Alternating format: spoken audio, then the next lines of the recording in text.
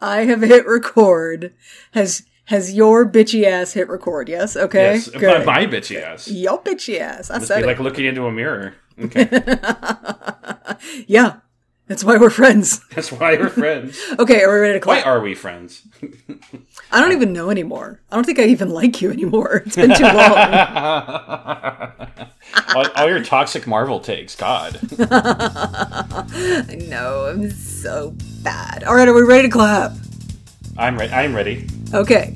1, 2, 3.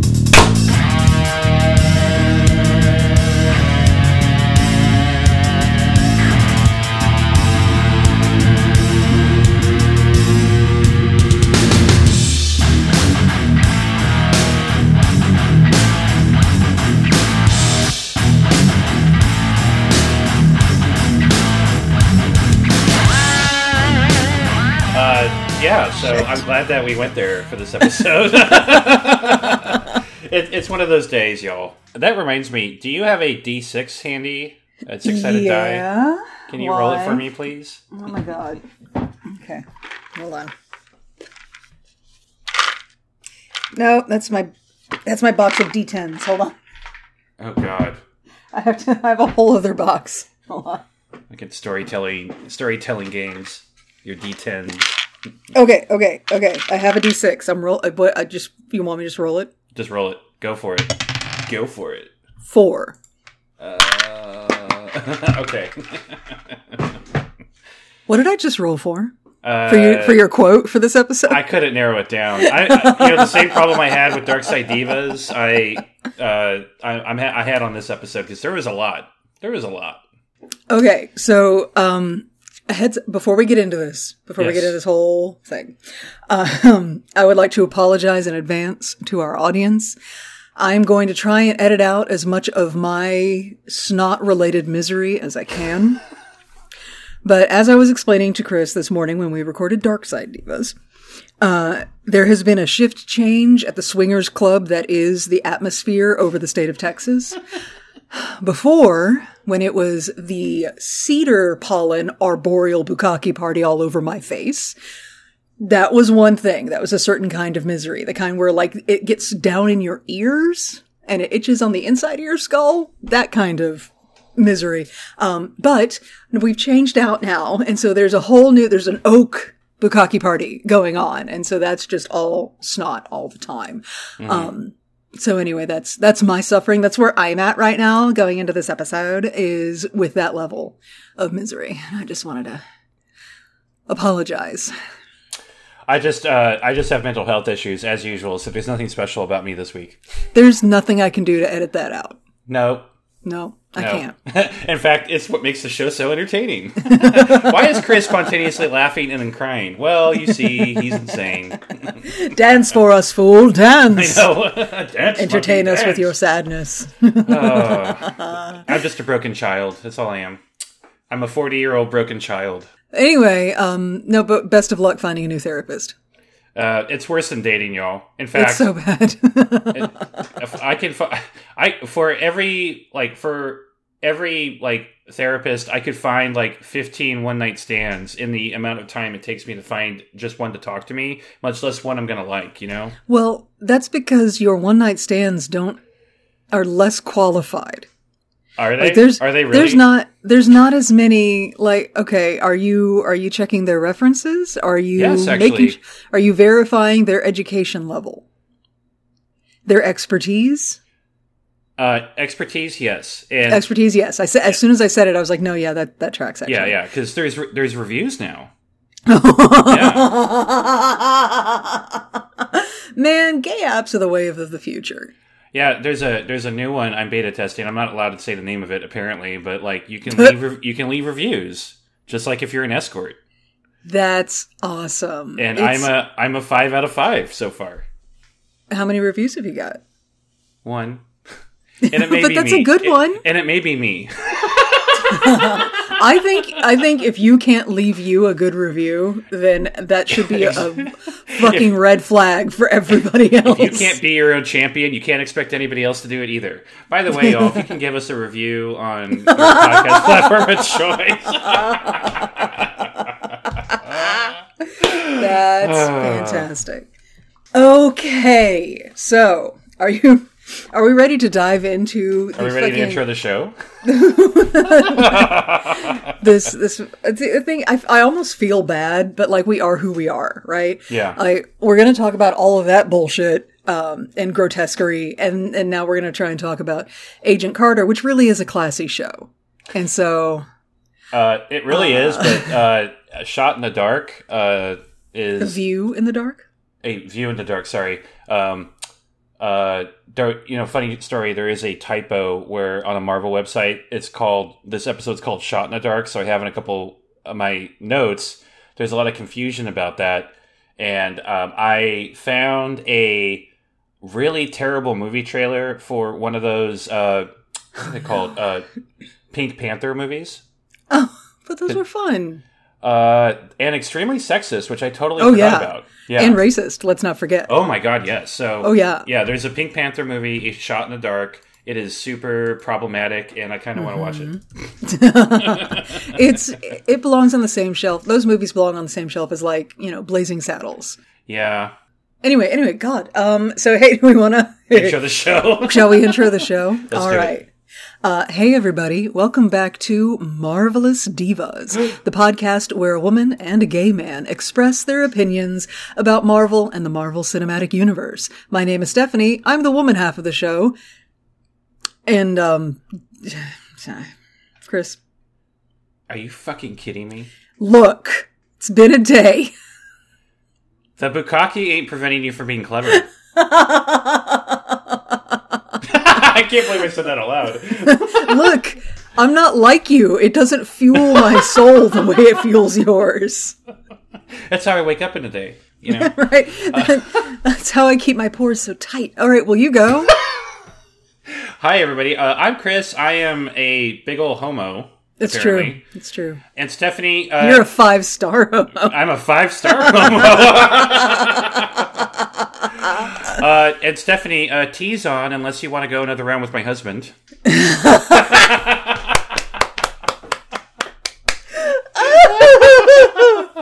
Oh, I'd love to. And can you please wear the wrestling outfit? Because that was nice. That's a nice little onesie you got there, Jarvis. Yeah. It looks just like mine. What? Nothing. I'm just processing a mental image. Mm-hmm. I'll be okay. It's beautiful. Yeah, you know what? Wonderful. You're right. Yeah. Do you feel beautiful in it? Yeah. Even though you need a lot of baby powder. I encourage this behavior. Okay. So do we have anything to discuss before we dive into why we're here today? No. Well, I do want to briefly shout out to everybody. We've been getting questions. I don't know if you know this, Stephanie, but we've been getting questions about Moon Knight.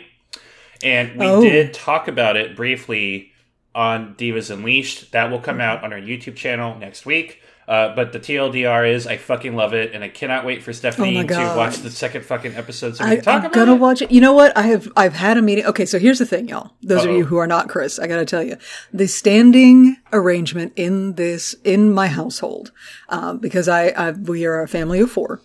The standing arrangement has been, when new shows come out that everybody's interested in, nobody can watch them ahead of time. We all have to wait until we can all watch it together. Mm-hmm. It's a thing. We did that all the way through the fucking Mandalorian and Book of Boba Fett and all of the Disney Plus shows, WandaVision and Loki and, all of that shit. Okay. It was always a waiting game. And it got really bad during the Bad Batch. Oh my God. Because the spoilers were rampant. And so that was always the standing deal. But like now, it's like, I would like to be able to talk about it. And there are times when I kind of need to be able to talk about it because I don't know, I've got like a YouTube show and a podcast and stuff, but I can't talk about the current content because I haven't seen it yet because I love my family so much. Yeah. So, anyway, we did have a family meeting about it and I was able to negotiate, that I may watch it as soon as it comes out, but I may keep it to my fucking self and say not a fucking thing about it until the family gets to all sit down and watch it together. I love that. Yeah. I need to keep my damn mouth shut is in the contract now. So. So you finally chosen your career over your family. Welcome to the dark side, Stephanie. Welcome to my life. I am a capitalist now. Okay. We don't have any reviews or anything? We have two reviews. Okay. Go ahead. Why did I bring it up? I know. I'm kind of shocked. Apparently, Stephanie has alerted to me that some of y'all have been submitting reviews, but they haven't been showing up because apparently there's some kind of weird-ass regional thing. Right. So we've had a few of our listeners overseas leave us reviews, and I haven't seen it. So if I've missed your review, y'all, I am so sorry. Just, you can message us on the social medias, and we'll get to it. We're not being assholes by not reading your review. We just literally can't see it. So go ahead and send us a screenshot. So speaking of, one of our oldest listeners, Super Sam 17, has sent us a great review, and it's like a couple months old. So I'm so sorry about that, Super Sam.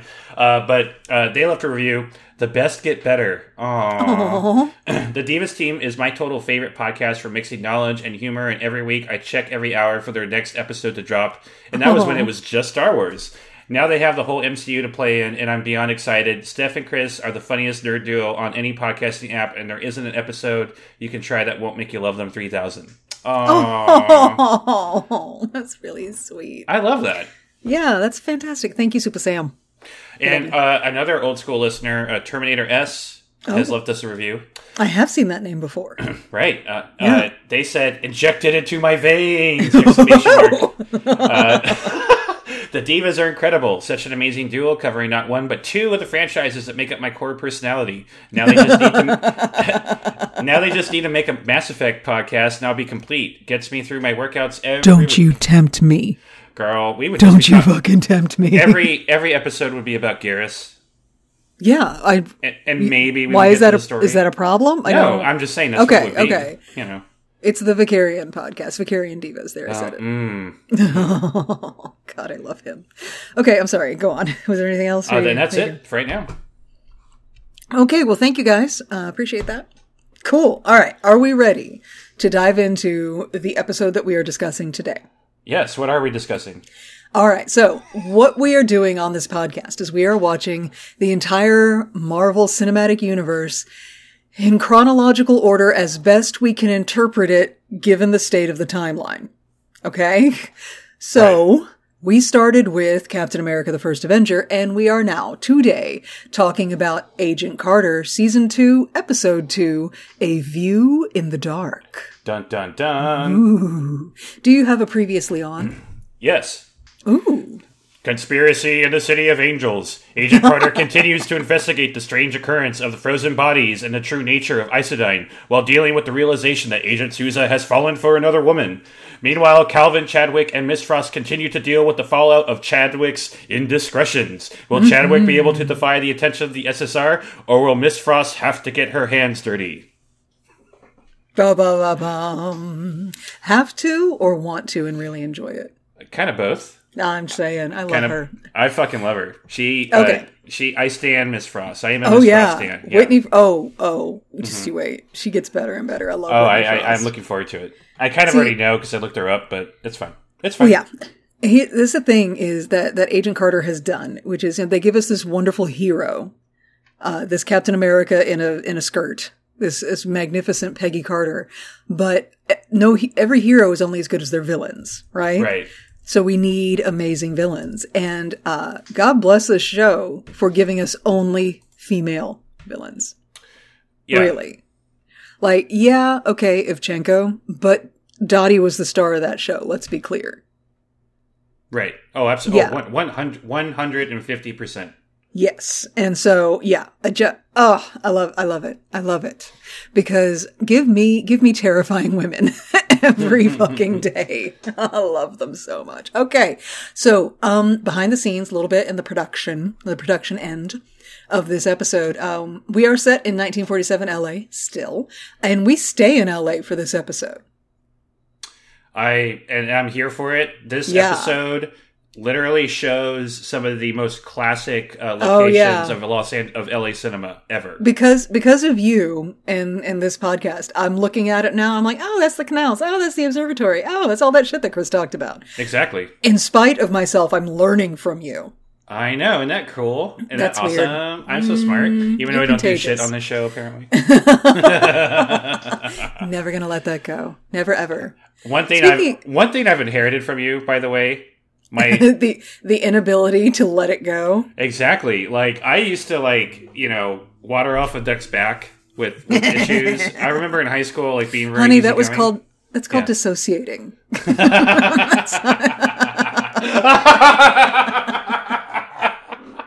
It's not that it didn't affect you. It's that it really didn't affect you. You weren't there. I'm so broken.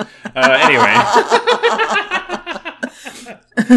Oh, yeah. Okay. I don't have anything else. Okay, we're done there. All right. Anyway, so production-wise, yes. This episode is directed by Lawrence Trilling, who directed the last episode.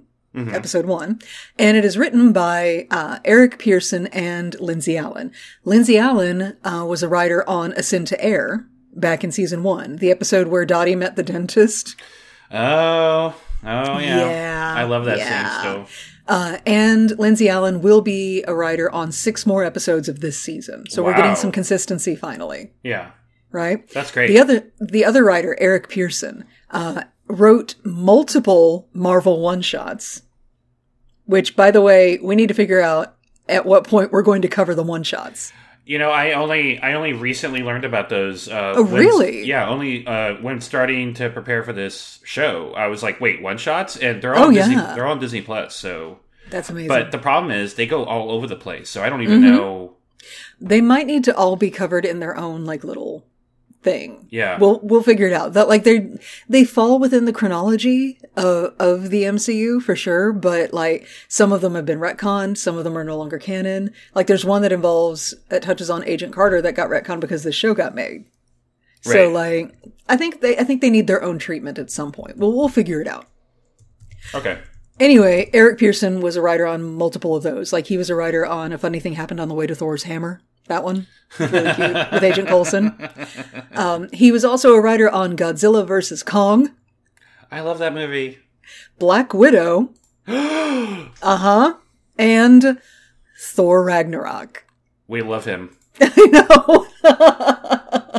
That's one of the best movies of all time. That's literally one of my favorite movies.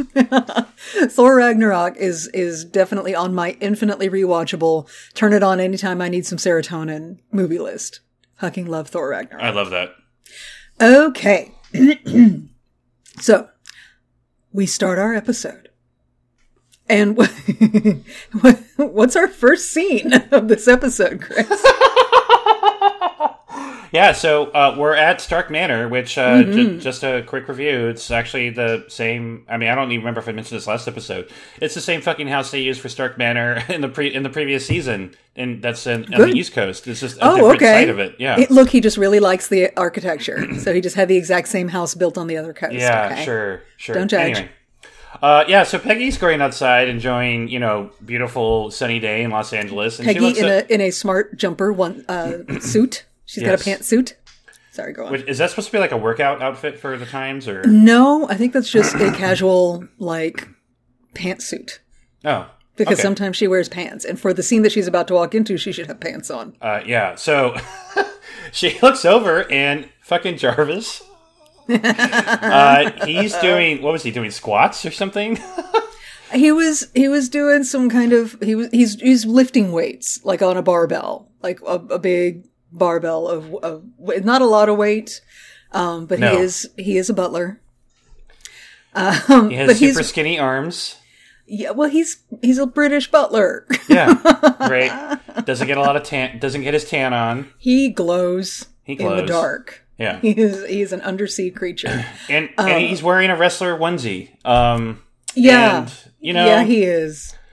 Steph, I had to carefully observe the scene. Oh, because he's packing. Yeah, yeah. There's a lot going. He almost certainly has a dance belt or something on, because we can't have dingle dangles dangling on ABC. but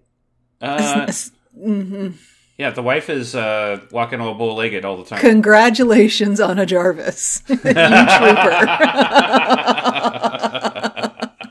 No, James Darcy is looking good. He's looking real good. Congratulations, sir. I love nerdy guys so much. Oh, yeah. And a nerdy guy in a wrestling onesie. I mean, come on, man. Yeah, I saw this scene and I was like, well, Chris is going to have a hard time getting past this one. So I would like to proceed. I would like to talk about the scene for the next hour and a half. And I guess stuff happened in the rest of this episode. I don't know. Yes, we get an artfully hair-tousled Sousa later. Hang on, baby. It's going to get good. But yeah, Jarvis is working out. And Peggy's like, oh, look at you with your little muscles. But Jarvis lets her know that, since they went on their little adventures, he's like, I should maybe have a fitness regime because I've got to keep up with this bitch. Right. And so he's been lifting weights. He's been doing some boxing training. Yep. And also judo. Bless him. He's been training in judo. Yeah, and he's rather proud of himself. He's very proud. He would like to demonstrate to Peggy. Mm-hmm. And Peggy's like, I'm not going to fucking spar with you, Jarvis. Knock it off. And so he pokes her on the shoulder. And Peggy stands there like, what are you doing? Are you an idiot? And I had the same thing. I was like, what the fuck are you... Jarvis, you've seen her in action. What are you doing? Fuck are you doing? Yeah. But he irritates her enough that she finally just fucking throws him over her shoulder and plants him on the ground. She's like, I learned that from my brother or something like that. Yeah. Yeah. And she reaches out a hand to help him up, and then he just flips around and flips her over and pins her to the ground. Yeah, so again, I had to pause. Any sexual tension in this moment is 100% being projected by you. Absolutely. It's not... Yeah. I want to make this clear, y'all. This is not a sexual thing. No. It's a funny thing. Yeah. But for me... It was so sexual. You were like, skyrockets in flight. Afternoon delight. Just like that. I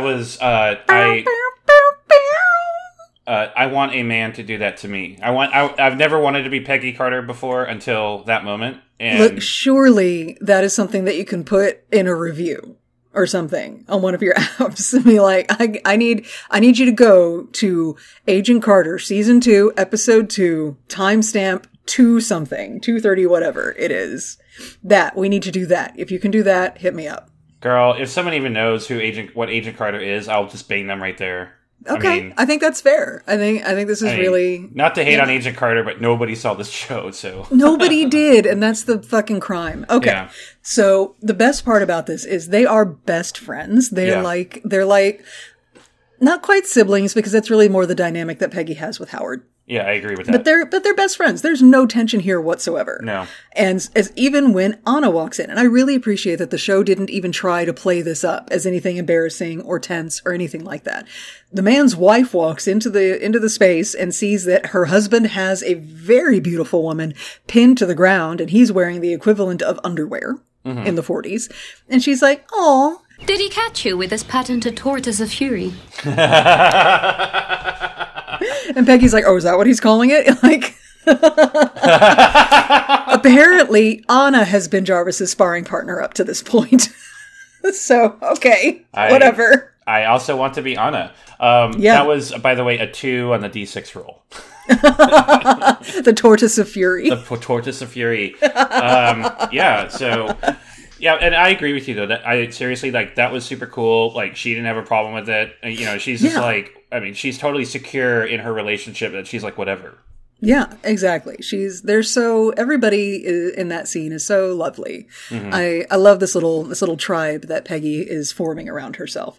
But we cut away from that, where Peggy's like, Jarvis, drive me to work. And we cut away from that to Rose and Sousa are walking to the office. Yeah, Rose is like, so Sousa, you really should tell Peggy about your girlfriend. Not knowing, by the way, that at the end of the last episode, Peggy already fucking saw and figured it out. Yes, neither of them know this. Yeah. And Rose is giving him shit. She's like, so you didn't tell her? No, Rose. Well, you should, because it's going to be really awkward if you don't tell her. And then when they finally meet and then they walk into the office and Who's in there? Sousa's girlfriend, Violet. Violet. Yeah. Violet and Violet was already in there with Peggy, and they're eating cookies or something. They're giggling over cookies, and the fear on Sousa's face. Did you see Rose's face? She was she was doing the "I told you so" face. Oh yeah. Rose doesn't take that face off for this whole episode. No. She remains "I told you so." Yeah. And I love her. Oh, I absolutely love her. Just fucking love her. So yeah, Violet is fucking lovely and she's so sweet and she and Peggy are hitting it off. And Violet's like, oh my God, okay, so we're going out to dinner tonight. You have to join us in that thing that people who make friends easily do. Yeah, that's so awkward. It's so weird. It's awkward. Like, what is this sorcery? You just invite people to go places and then they go and then you have a lovely time and you're friends now? Well, is that how that works? I mean, no, because if I'm having a date with somebody, I'm not going to invite... no offense, Stephanie. If I'm going on a date with one of my boys and you showed up, I'm like, oh, hi, Steph. Well, I'll be home in a couple hours. Bye, Right, but she and Sousa, Violet and Sousa are clearly in a long-term relationship at this point. And so she didn't have any kind of special significance attached to their going out to dinner tonight. Even though there's a reservation and it's a reservation for two, like, Violet, come on, honey. I think she's just one of those really friendly people. Ugh. And yeah, so they just fucking made friends. I don't understand. I'm an introvert, Stephanie. Yeah. So I don't. And no, I'm with you. This is bizarre. I'm observing her like she's on a fucking David Attenborough program. I'm like, watch the wild nurse as she moves through her territory. Because she is a nurse. She's wearing like the full nurse whites and stuff. So she's a spy, isn't she? I ain't saying shit. Yep, she's a spy. She's fucking Hydra or some shit. Because we can't have nice things? Anybody. Is that where you're at? Okay. I don't trust anybody in this show. Also, I'm rewatching Blacklist right now. That's not helping. No. Blacklist will make you distrust everyone. You'll distrust the family dog after your own Blacklist. Fucking husband, yeah. Yeah. Mm-hmm. Yeah, season 1. Okay, anyway. So Peggy lets Sousa know that Jane Scott's body is being packed up for transport and is going to be delivered to their lab. Awesome. Cut to Jane Scott's body being packed up for transport to be delivered to the lab. By two dudes in full hazmat gear. They're packing her into like a big, crazy, refrigerated lead-lined coffin thing. Yeah, it was kind of crazy looking. Yeah, I mean, she's really dangerous. She's radioactive. There's a problem there. For sure. And they cart this iron casket out, and all of a sudden a dude who looks like a sexy version of John Travolta rolls up on them and shoots them. Chris Browning would be, I think, delighted to hear you say that. He's the actor that's playing this particular hitman. Oh, okay, cool. He's a TV that guy for any rugged looking dude that you need if he's going to be a thug or a hitman or whatever. He's been in episodes of Sons of Anarchy, Westworld, every CSI show, I think. So yeah, that's Chris Browning. Chris Browning pops out of the truck and shoots them both with a silencer pistol and then just kind of looks at them because he's scary. And hot. Anyway. Yeah. So then we cut away to something else. Yeah. So he rolls up, murders them real quick, and then we cut away to something else, which is apparently a private club. Chadwick walks in. Did you see the symbol over the door? I did. The weird A symbol, which is what I'm going to call it from now on. Yeah. It's like it's like a delta? I don't know what it is, but it matches the symbol that was on the lapel pin that Dottie Underwood was trying to steal back in New York. And why did she want that pin so bad? It's some currency that's worth more than money. Ooh, whatever. Mysterious. Anyway, Calvin Chadwick is walking into what is clearly a gentleman's club. Not like pole dancers or strippers, not that kind of gentleman's club, but like a club for just dudes to hang out and drink scotch and read the paper together. Yeah. Would be more fun and also strippers, be super racist and not allow people of color in and women, exactly. etc. Exactly. And that actually will come into play later. But anyway, so he's walking into this club and the concierge sort of smiles him over and lets him know that the gentlemen are in the meeting room. Which seems like an innocuous statement, but the cold, dead fear that appears on Calvin Chadwick's face at this news would tell us that it actually has a greater meaning. Yep.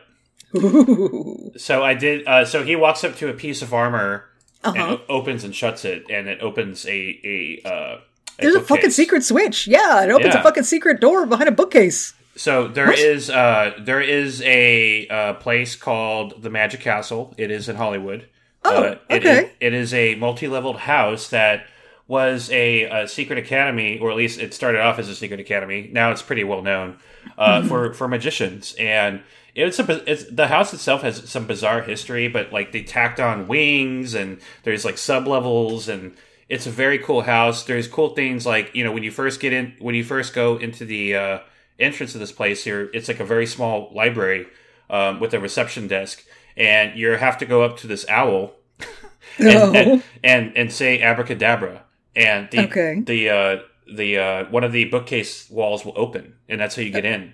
There is a sub level where there's like all kinds of weird artifacts and stuff, and this suit is in there. Really, this suit of armor that is appearing in this episode looks is from identical the Magic to Castle. it, and if you walk up to it and open and shut it, it opens a wall to a bar. Oh, so yeah, okay, yeah, that's fucking cool. Yeah, that's fucking. And that shit. I mean, it's not. I've been told Magic Castle isn't as cool as it used to be. My aunt and uncle took me there all the time in the 90s. It used to be the place to be. All kinds of Hollywood celebrities would hang out in one of the 4 bars at night, and it used to be a really cool hangout spot. And it's a legendary place. Okay. So, yeah. Well, that's cool. But Chadwick does the thingy with the armor, and it opens up the bookcase to reveal a very expensive-looking wood panel room full of older white men in suits sitting at a table with lit candles in front of them. This is legitimately the most terrifying room I've ever seen. Yeah. This is some Illuminati shit. This is some Illuminati shit. This is the room I see every time I pitch my company to investors. So, I'm like, what the fuck's going on in here? Well, Chadwick goes to sit at the table, and the second he sits down, I realize he's got a lapel pin on now. Yeah. And everybody at the table has a lapel pin on now. And wait a fucking second. Is that Hugh Jones at the table? It sure is. Okay. Cast your minds back to last season of Agent Carter, dear listener. Hugh Jones is the CEO of Roxxon Corporation. Yeah. Why is he at this table? Who are these people? What is going on? I don't know. Chris? Well, is this the time that we should talk about this, or is there a more appropriate? Because I've never seen the show, Steph, so I don't know if this is the time to talk about this or not. Talk about what? The Council of Nine? They're not really being named as the Council of Nine right now, but they do say, they lead old scary white man informs Chadwick that the council has voted to shut down Isodyne. Yeah, and Chadwick's like, what the fuck? Right. He's like, that's funny. I'm on the council. How the fuck did that happen? Right. But they're like, look, your experiments have yielded no results, and now you've got the feds investigating. Uh-huh. So, and also over the course of this conversation, we find out that these old white assholes at this table engineered the stock market crash of 29. Yeah, funny story about that. Oh, really? You have a funny story about the crash of 29? Well, not exactly. Okay, so I thought for some reason in my stupid-ass brain, I thought they were talking about some kind of a plane crash that happened in 29, not the stock market crash. You are so pretty. I'm so stupid, but I Googled this, and I found a really horrible-looking fucking TV show called Flight 29 Down. Okay. Have you heard of this show? Is this a 9/11 thing? It came out. No. Okay, go on. It's a kids show. Oh, what? Yeah, a group of kids are on a plane, and it crashes into a beautiful tropical paradise, and the kids have to figure out how to live on their own. How very Lord of the Flies. Except it's not Lord of the Flies. It's more like Lizzie McGuire style. Like everyone's happy-go-lucky, and they love everything, and everything just works out. Okay. Yeah. So that's the thing. And that shit had 3 seasons. And I've never fucking heard of it. So. Okay. That's great. I'm sorry that you went down that particular rabbit hole. I hope you can come back to the good show. That's also on Disney Plus. Oh, God damn it. I'm sorry. It was on Peacock. I apologize. Okay. If y'all are don't watch this fucking show. It's fucking terrible. So. How many episodes did you watch before you went back to your research for this podcast? I'm not going to talk to you anymore about this because you're okay, cool. you're judging me. Okay. Anyway, I just thought I wanted to share my suffering. Okay. So, do you tell me, I haven't done any research on the Council of Nine. Do you think this is the Council of Nine? I didn't even count how many people are at the table. Well, there were a total of 8 people before Chadwick walked in. Then that would be 9. Right. So, I assume the Council of Nine is a Marvel Comics thing? So, sort of. So, it is inspired by a group called the Secret Empire, which I've kind of mentioned a few times. One of the characters that the Chadwick character is based off of was a member of that. So, at various points of Marvel history, because Stan Lee loves to kind of take counterculture stuff and kind of incorporate it into the Marvel universe. So, for example, in the late '60s, people were getting peace, love, and down with corporations, man. So there was a group called the Secret Empire. They made their debut in a Tales to Astonish number 81, which came out April 1966. It was a basically Illuminati group. They started off as a subsidiary of a group called Them, which was a branch of Hydra. But they were actually a group of very powerful businessmen that tried to control the world, and their goal was to reinstate the aristocracy that dominated Europe, but all over the world. Okay. And various villains came out of this group. They fought with everybody, the Hulk, Namor, Moon Knight, by the way, Iron Man, you name it. They've dealt with everybody. Captain America many times. So so this kind of the Council of Nine is inspired by this group essentially. Okay. Yeah. Okay. Well, all right then. We've got these guys at the table. They're like, Chadwick, we're shutting you down. And Chadwick's like, okay, but he starts talking about a substance that they have found that, nuclear power isn't even regulated yet. And this substance that his lab is working on could make nuclear power obsolete. Yes. Shit, this is a very quick escalation in the global power, actual power race, because that is where the real money is. If you can keep people's lights on, then you're the money guy. And so, and I'm like, okay, what substance? Are we talking about the black goo that we saw Jason Wilkes staring at in a jar last time? Apparently. That was my guess. Yeah. So he's trying to make his case to not shut it down. And they're like, dude, we have already made the decision and we're taking care of the body. And he reaches over this scary white man and does a spooky snuffing of his candle. I wanted to make fun of that so hard. Okay. I just want to be like, what was that? You think that taking the flame off the candle is going to fucking change my mind or do anything? Bitch. But then they all do it, and this is apparently how they vote at this table. Okay, I guess sure. And so peer pressure. Everybody else is snuffing their candles now. Calvin Chadwick has to snuff his, but they're like, dude, it's okay. Look, that didn't pan out. It's fine. We are totally funding your Senate race. You're going to be a senator, so all smiles, buddy. Things are looking up, and he tries to smile, but something. So he's got another thought in his head that is making him unhappy about this. And we will find out why in a minute. I was about to say, we will find out why. But Chadwick is a punk-ass bitch. He is punk-ass bitch. Yeah. So then we got Peggy and Sousa have found the dead hazmat suit-wearing feds. Yeah, in the trench of L.A. I was about to say, this looks like a familiar location. I think I have seen Stephanie, greasers do a drag race here. Exactly. This is the L.A. River. Oh, okay. You may notice the lack of water. There was a little water. Yeah. I mean, it's not full or anything, but there was a little water nearby. Yeah. So but this is the LA River. This scene, this exact setting, has been involved with over 1,000 film projects. Oh yeah. Just as movies alone, too many television shows to count. This is legendary LA location.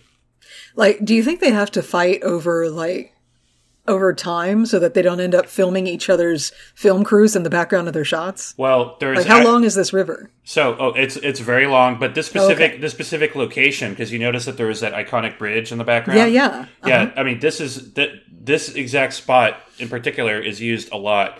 Now, there are rules and regulations in place where, different production companies have to, apply for permits and shit to be able to film here. So that's how they do not step on each other's toes all the time. Oh, okay. But this shit is used year round. In fact, the train I take whenever I go to Disneyland goes right next to this area, and at least every other time there's a film crew in there.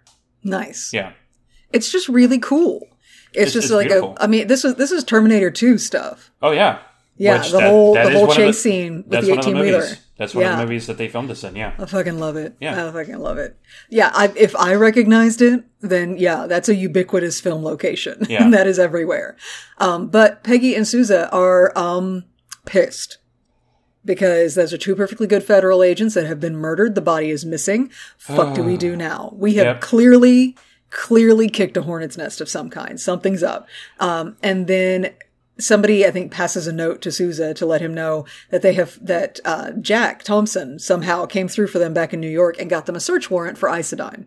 Yay! So they get their asses to Pasadena. Is that where that is? I don't know. Yeah, they said that last episode. Oh, okay. Anyway, they go stomping in and they encounter the same receptionist lady. Hello, welcome to Iodine. Is there anything? We have a warrant to search the premises. You can help me by opening the door, or we will open it by force. Except, they're putting a sign over the door. They put up this, random ass sign. It's like, there's a leak. It's like, okay, that's fake as shit. Yeah, but it's clearly like it's the biohazard sign. Like, there is a radiation leak here. And you don't fuck around with radiation. If you tell people there's a radiation leak, they're not going to go in there. But if there's a radiation leak, wouldn't, the whole office be fucking evacuated? Wouldn't there be, okay. Whatever. It's a little leak. Yeah, anyway, that's why Peggy knows it's bullshit. Yes. Well, of course it's bullshit. They both know it's bullshit, but, how do you fucking argue with that? But right about then, Dr. Wilkes happens to walk in. Beautiful, beautiful Dr. Wilkes. We love him. He's so pretty. He's lovely. Anyway, but he's pretty nervous. Yeah. To see, because apparently his morning's been a little hectic, and he sees Peggy and Sousa standing there. He's a little nervous to see them, especially when Peggy gets in his face and tells him, Iodine is up to something, and I'm going to find out what. Be careful you don't get caught up in the crossfire. Look, you're terrifying. You're asking him questions. He cannot give you answers. There are other doctors. People are watching him right now. And so he's not making eye contact and scribbling around on his clipboard or whatever. And then he's like, look, I can't, I'm sorry, I'm needed elsewhere. Shakes Peggy's hand and leaves. But what? Pick up the fucking story, Chris. No, I was captivated by your story. Oh my God. Yeah, so Sousa's like, well, shit, what the fuck are we going to do? And Peggy's like, I have a feeling he wants to talk to us. And Sousa's like, and Peggy busts out a note with an address on it. And he's like, yeah, he does, Yeah. So, well, and the note says, come alone. Come alone. Ooh. Which, I like to, at least have one other person there. But oh my God. Yeah, there it is. Yeah, there it is. I'm sorry. That's low-hanging fruit, baby. And low-hanging fruit, baby. Anyway. Yeah, so meanwhile, the doctor sneaks back inside the building. The doctor is in the back where the radiation leak is. Where the radiation leak is, and there's still people walking around there. And he's looking around, making sure that nobody's watching him. And he notices a doctor leaving this particular room. And he waits for it to be cleared, and the door is slowly closing. And he races in, and he goes through a file cabinet. And he takes out a piece of film. Oh, he picks the lock. Oh, he picks the lock, yeah. Yeah. And he takes out a piece of film. I didn't see what most of it said, but I noticed that the location was Mojave. Yeah. So it's a Mojave desert. Right. It's a film reel canister, and it says atomic test on it. Uh-oh. And yeah, so I didn't even see Mojave, but I saw atomic test. Yeah. You get a very brief glimpse of it. He pockets it, and he leaves, but oh no, somebody in a lab coat saw him. And I'm designating him as creepy guy number 3. So he saw him. Okay. Meanwhile, back at the SSR, which is the same SSR as the old SSR with bitter lighting. Right, exactly. Same Sousa has called information to look up the address that Dr. Wilkes gave to Peggy. Because that's what you had to do back then. There was no Google. Nope.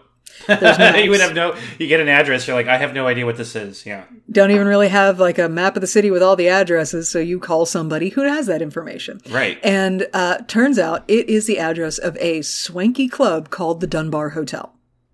Stephanie, would you like to know about the Dunbar Hotel? Is this an actual historical location? It's an actual historical location. Is it popular with the most uncomfortable phrase I've heard in this show? I'll just read what the LA Conservancy website says. Dunbar Hotel played a key role in LA's African-American community for decades. Wow, it is. Okay. Yeah. This place is a legendary place where the who's who of the jazz scene played. Louis Armstrong, nice. Duke Ellington, Count Basie, Bessie Smith, Ella Fitzgerald, which actually gets name dropped in this episode. Violet and I watched Ella Fitzgerald sing there. The greatest jazz singers of the time sang at this place, and I love the reference because I myself am a huge Ella Fitzgerald fan. So, in fact, one of my favorite albums of hers is Ella Fitzgerald Live at the Dunbar. Oh, wow. Yeah. Okay. That's really fucking cool. All right. Right. But this is still 1947, so you get people casually saying things like the Dunbar Hotel is popular with the quote-unquote colored crowd. So... Yeah, we start skirting a little close to the discomfort of that whole relationship, of race relations in 1947 LA. Okay. So, it is a club. Peggy's going to go meet Jason Wilkes at a club, and this is where I start to get a sneaking suspicion that he's going to get that date that he was trying to get last time. Well, he's trying to kill two birds, one stone. Right, he's multitasking. He's efficient. What? But Sousa's like, okay, well, I'm got to cancel dinner because I'm going with you. And Peggy's like, no. The note says come alone. All right. Whenever I'm planning to ambush somebody, I always ask them to bring along some friends. Right. Like, come on, man. Like, this is... Why would you go in alone just because he said to come alone? But no, she's like, no, you gotta go to dinner with Violet, blah, blah, blah, etc. They banter for a second. Sousa tosses his coat across the room onto a chair, and something falls out of it. Peggy bends down to pick it up, and what the fuck is it? It's a fucking engagement ring box. What? It's an engagement box. I was shocked. I know. And at this point, Peggy realizes that special dinner with the reservation for two for tonight was for Sousa to ask Violet to marry him. What, Sousa, are you thinking? Now, he's thinking that Violet is a perfectly lovely woman. And she seems really nice. You know, she ain't Peggy Carter. But before he tossed... But that's not Violet's fault. True. Before he tossed the jacket and dropped the engagement box, Peggy was getting pissed, and she actually used his first name, which meant that, you know, when she says... I can handle myself, Daniel. You know, I was like, ooh, girl, she is getting pissed. And then the awkwardness I felt with the whole engagement ring situation. And Peggy begins to back out of the room, and then, you know, she kind of stops and turns around, and she says... I'm very happy for you, Daniel. I was fucking pissed. Why? I was pissed. They're being adults. What is he supposed to do? Not just pine away forever? Wasn't he? No, but like, wasn't it just like 6 months before? I don't know. I mean, not that much time has passed, right? According to the timeline that you saw, it was 6 months. According to common fucking sense, it's been over a year. Yeah. I don't know, it just seems so sudden and soon. I don't know. Because she's new. You're pissed because you love Peggy and you ship them and Violet's new. And you suspect that Violet is a spy. Violet's a fucking spy. Violet is going to bust out some crazy chain lightning thing and attack Peggy with it or something. I'm just assuming. That's standard issue for all Russian spies now. Chain lightning things. Lightning. Okay. Anyway, it was heartbreaking and awkward, but Peggy is, you know, she's being a good person. She genuinely likes Violet. She genuinely cares for Daniel. So she's trying to be the better person and not make this a thing. And so, anyway, but Peggy has been informed over this course of this conversation that she needs to dress up a bit. Yeah. And be a little swankier.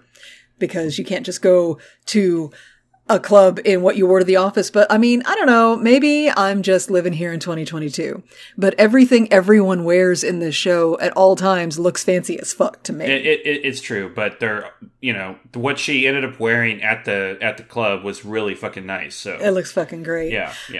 So we cut to Peggy is back at Shea Stark trying to pick out a dress that she's going to wear. Anna is there and helps her pick out a dress, and then Jarvis is going to loan Peggy Howard Stark's leisure car. Sex car. It's a fucking sex car. It's his fucking sex car. It's really cute. It's a Buick convertible. Okay. And it's adorable. I love the cars in this show. And so there's a series of switches in the dashboard of this car. So, ding on the Stark Tech bullshit. I was about to say that I dinged this, but however, of all the Stark Tech bullshit that Howard Stark has come up with, I want this car. You want to be able to flip a switch and then a little panel opens up and it's got champagne and 2 glasses. My favorite part was when Peggy was like, "What does this do?" And the seat goes back and she's like, "Oh, good Lord, is that a mirror?" Yeah, no, this is totally his fucking car. It's the car for fucking. Yeah. You can flip a switch to darken the windows for extra privacy. You can, there's a switch in particular that Mr. Stark refers to as his sock on the doorknob. Oh my God.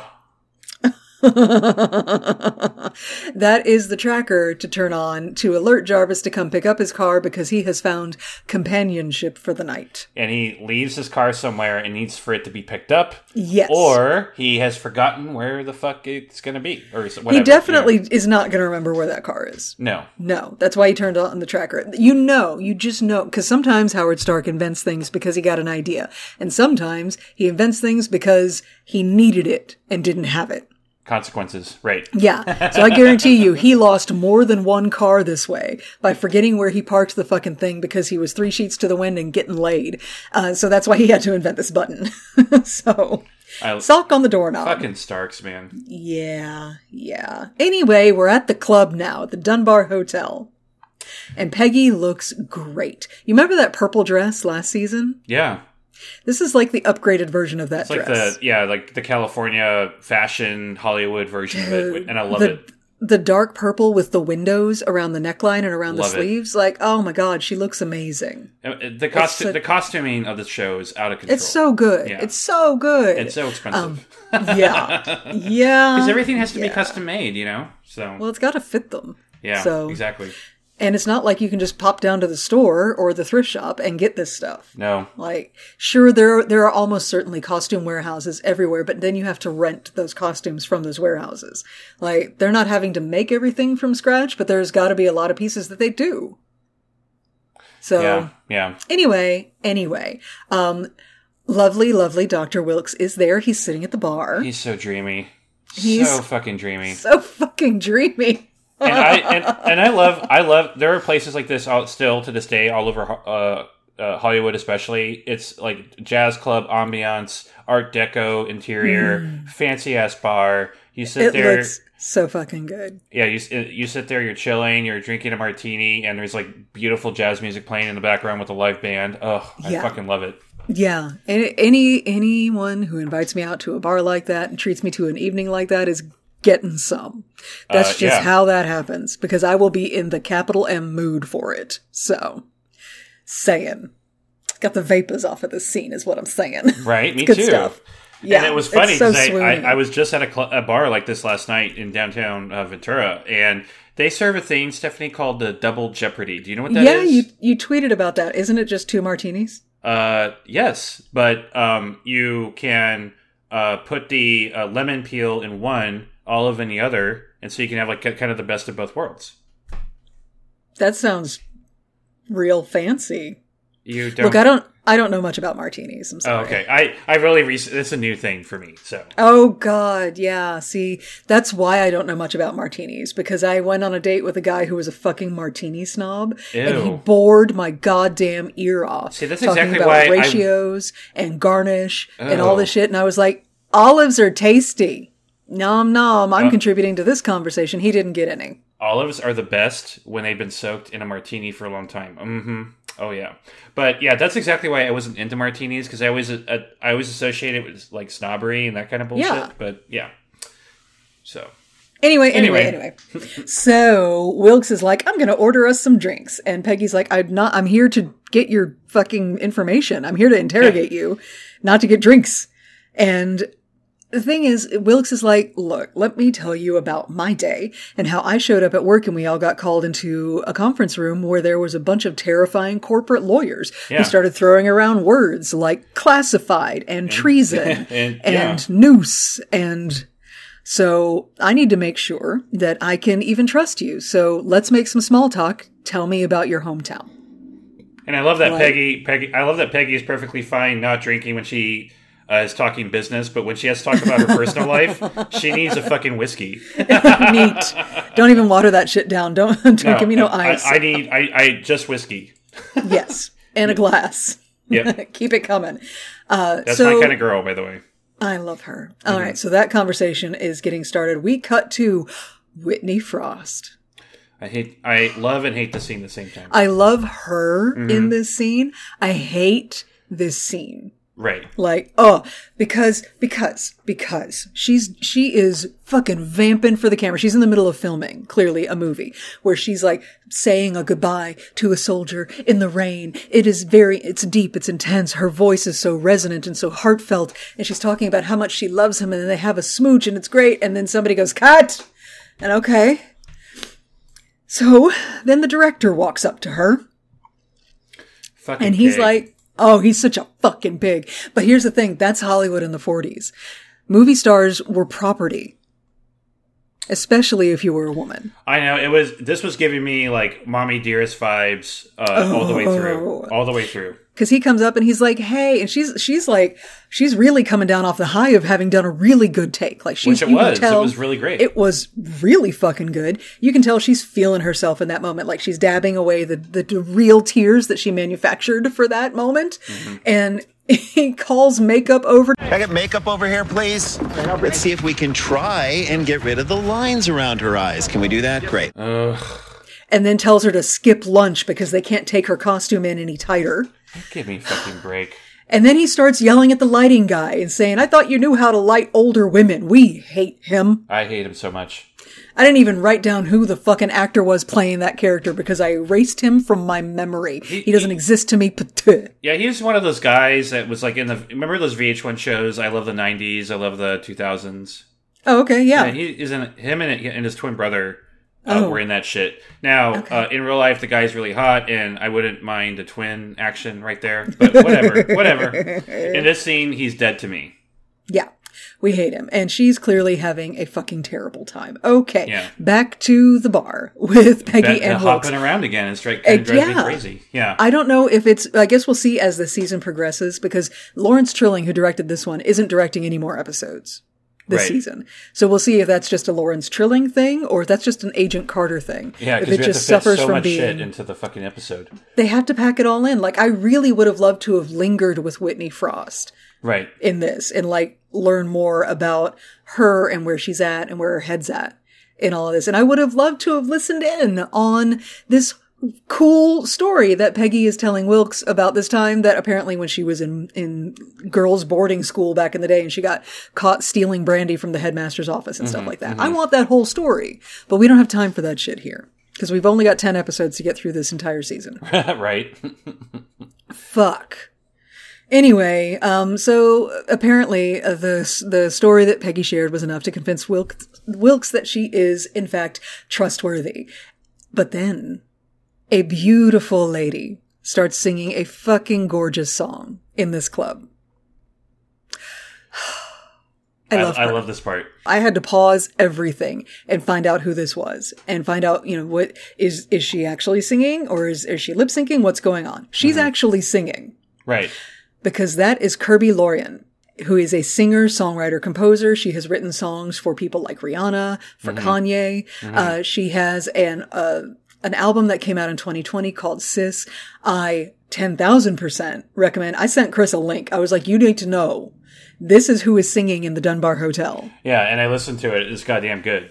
So. She's so good. Yeah. So that's Kirby Lorian. Definitely look her up. She's awesome. And so she contributed to some stuff on Silk Sonic's album, by the way. I love her. By the way, y'all, if y'all haven't heard Silk Sonic, listen to that fucking album. It's God. One of the best fucking albums of all time. Exactly. Yeah. Like, if you've got any kind of hang-up about it being, like, super popular, fuck that. It's popular because it's so goddamn good. Anyway, that doesn't have anything to do with this. No. But, so, the singer is singing this lovely song. I wanna be loved with inspiration. This is my song. You recognize the song? I can't. Okay. But he has to dance, obviously, when he hears this song. And this is where Peggy and I both figure out, no, he totally got his date. Oh, yeah. He tricked us into going on a date and having a good time with him. Sure did. By the way, the song, do you recognize it? I did not. Shit, I closed the tab on the song. Hold on.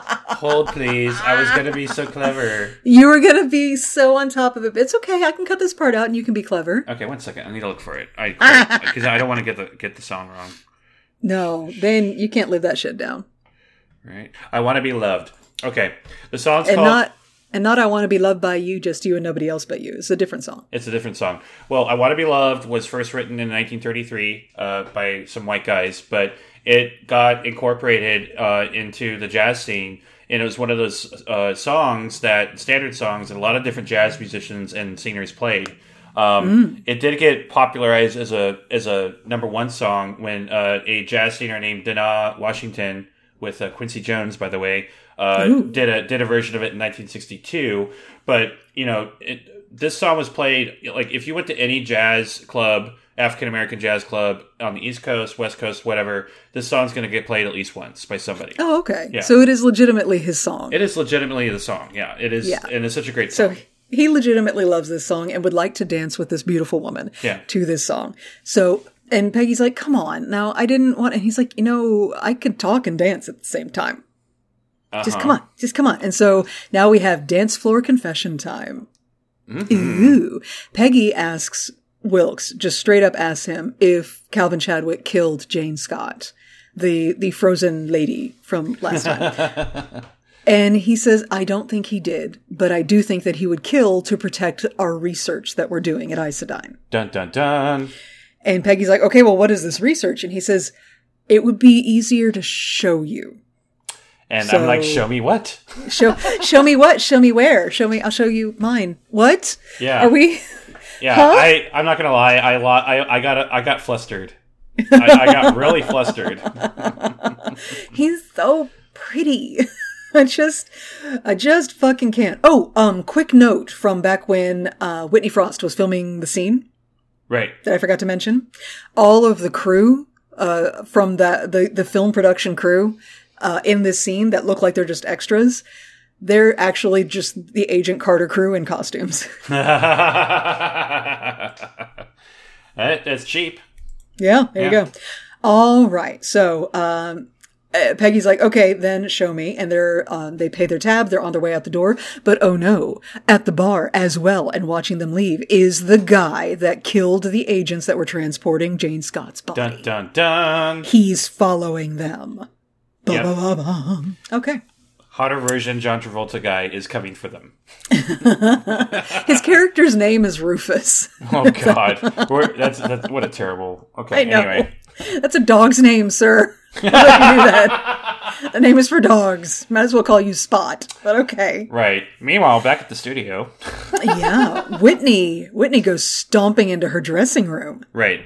She's in a huff, a tizzy. So pissed. She's pissed. Yeah. And she should be. And Chadwick is sitting there. He's looking nervous as he could possibly be. It looks like he's more afraid of this situation than he was with the Council of Nine, which should tell you everything you need to know about their fucking relationship. Yeah.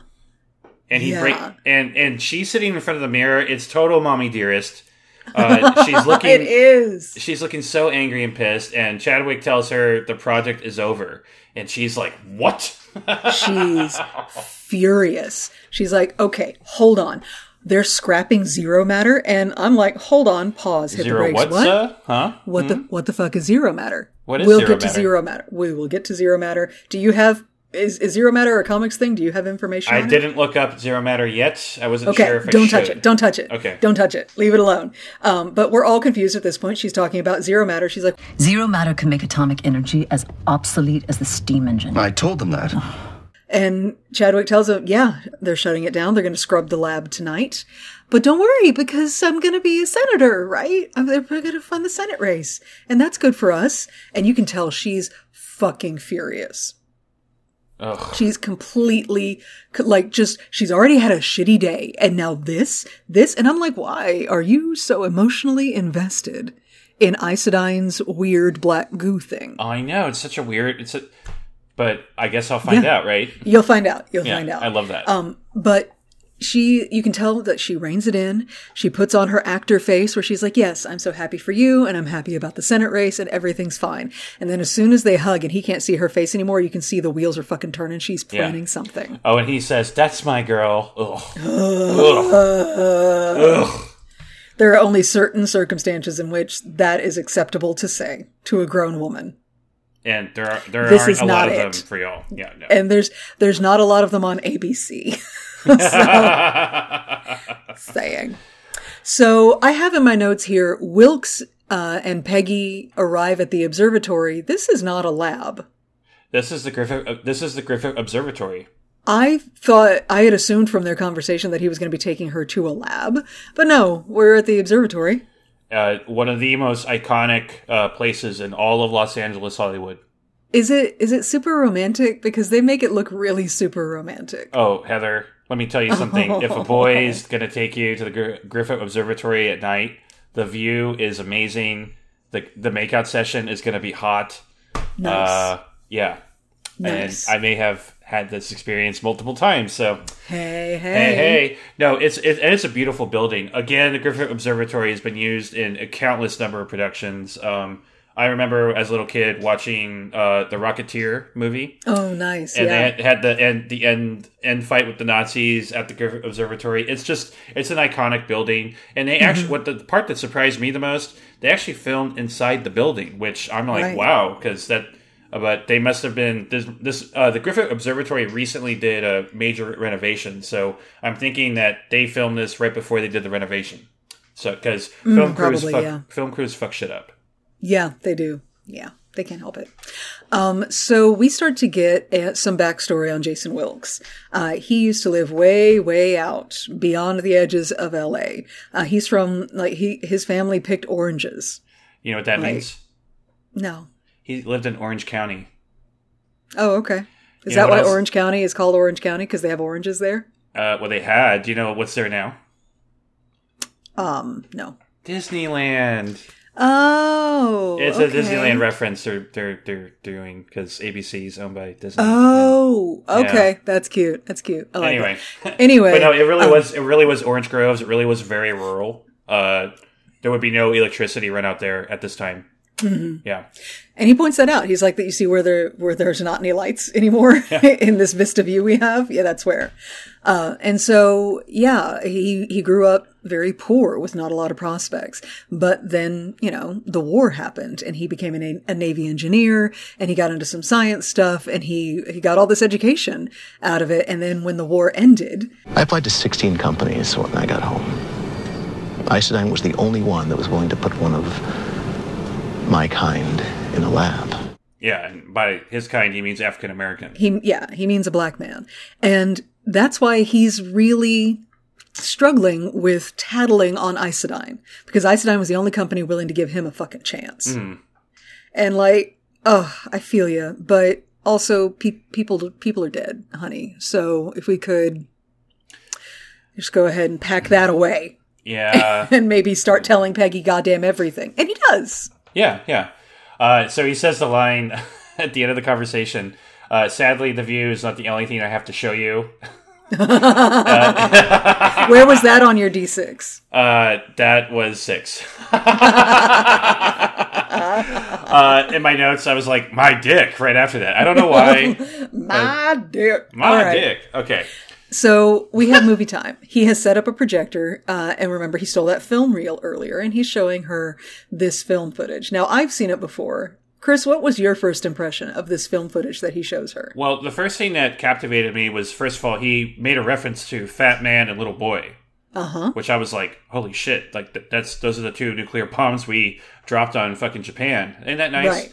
Right. But it was a classic redone of the footage we recorded of when we were testing nuclear weapons out in the middle of the Mojave Desert. Hey. Yep.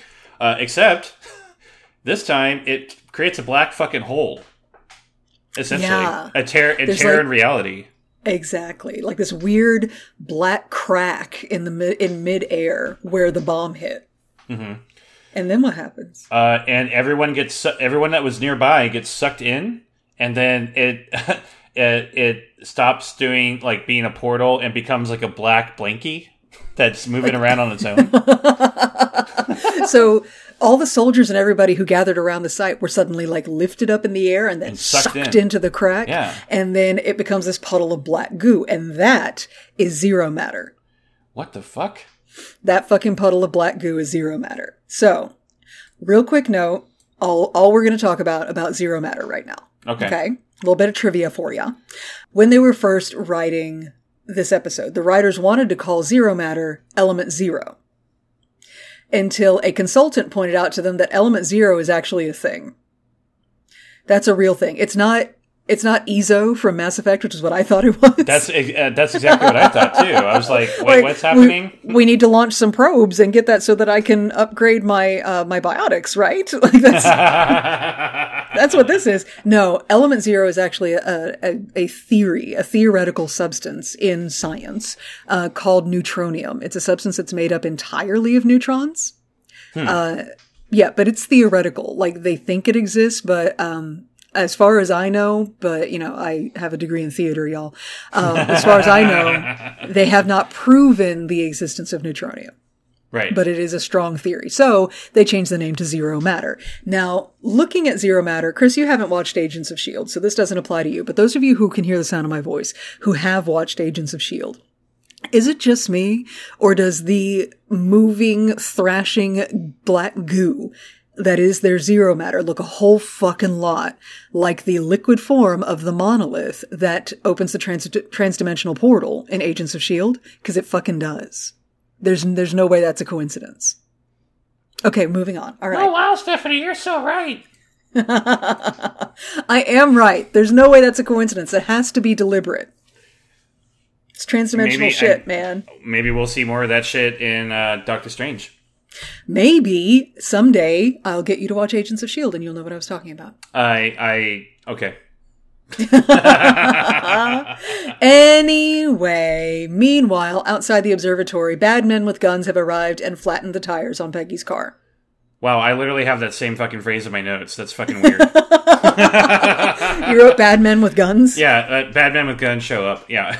Nice. Bad men. Yeah, so they show up. They're getting ready to basically gun them down. Meanwhile, They go back into the... so Wilkes gives Peggy the theory about what the fuck this thing is. Right. And then all of a sudden, they get attacked. Right, but real quick, before they get attacked, because again, we're jumping back and forth, Yeah, I know. So much jumping. Wilkes' theory is that Jane Scott probably came in physical contact with the zero matter because he keeps it contained. His specialty is containment. That's his job, is keeping the zero matter contained. Right. And it absorbs all energy around it. It is always the coldest thing in the room. So if she came into physical contact with it, that's probably why she's fucking frozen. And Peggy's like, okay, but where did this come from? And he's like, maybe it's extraterrestrial. Maybe it's extra dimensional. We don't know. So of course, Peggy wants to go steal it from Isodyne right now. Of course. Yeah, that's her fucking plan. Anyway, then the bad men with guns find them in the building and they commence to shooting. Yeah, and they run through the center part of the observatory. Quick note, if you're watching the scene, there's a circular cauldron looking thing with the pendulum swinging back and forth that they run quick. They run past very quickly. That is a timekeeper using Earth's gravitational pull to keep track of what time it is. Oh, it swings back and forth, and it'll tell you the exact time according to the magnetic pull of the world. Blah blah blah. It's a really cool thing to see. Anyway, that's very cool. Yeah. Okay, but we don't have time for that right now because there's a firefight going on. Yep. So Peggy and Wilkes run outside. They're about to get in the car, but oh shit, the tires have been slashed. So Peggy flips the sock on the doorknob switch, and tosses a gun to Wilkes so that he can cover her. She's like, "Can you shoot?" He's like, "I was in the Navy." Yeah, it doesn't mean you can shoot, sweetie. That's what it does when you're in a war and everybody's got to be able to fire a fucking gun. Sure. Now, in the modern military, sure. But I think everybody gets taught how to fire a gun at least for a minute. Yeah. Anyway, so yeah, he can shoot. And she's hot wiring a car and all that's going on. And then they get the car started and now it's a fucking car chase. Meanwhile, back at Stark Manor. Jarvis is being chased by a flamingo. The pink atrocity. Bernard Stark the flamingo. And look, I think James Darcy is actually being menaced by the flamingo in this moment. The flamingo doesn't know he's acting. The flamingo's trying to hurt him. I'm pretty sure flamingos are not nice. Like, no, I imagine them to be like birds ostriches. are not nice. No, they're not birds nice. are not nice. No. They're fucking dinosaurs. Right. I say that as someone who has raised chickens, and I had a cockatiel for many years. They're not nice. Yeah. They're not nice. Okay, anyway. So, Jarvis gets the signal. Anna's like, yeah, there's a sock on the doorknob. You should probably go see about that. Jarvis knows that Peggy has sent out an SOS. Okay. Right. So they evade the bad guys on the car chase, and they steal one of their cars. Yes, they steal one of the bad guys' cars, and but the car gets shot in the process, and so the car dies. Yeah. And they're hiding in the car. They evade the bad guys, but while they're hiding in the car, Peggy gets like poked in the back by a lapel pin. The same lapel pin that is worn by the evil men in the club. The same lapel pin that Dottie was trying to steal in New York. These fucking pins are everywhere. Yeah, it's like everybody has one. So is this society that secret if you can go to the LA gift shop and buy one of these fucking things? Right? You just fish around under the couch, the car seats and find it? Like, come on. Yeah, real quick note. When they leave the observatory, they go through the LA tunnel. Again, one of those iconic scenes. If you've seen, especially... Who Framed Roger Rabbit comes to mind as a key one. Yeah. And then when they're in the city area, they're in Stars Hollow. Oh, I'm sorry, the Warner Brothers backlot. And I'm going to call out Gilmore Girls specifically because there's one scene where they don't bother changing shit, and I don't know if that's on purpose or what, but there's one scene where the storefront is identical to what's in Gilmore Girls, and I don't know why they didn't change it. It was very confusing. I think probably because you are the only data point in the middle of the Gilmore Girls Agent Carter Venn diagram. That is not... Okay. Anyway. I hate you.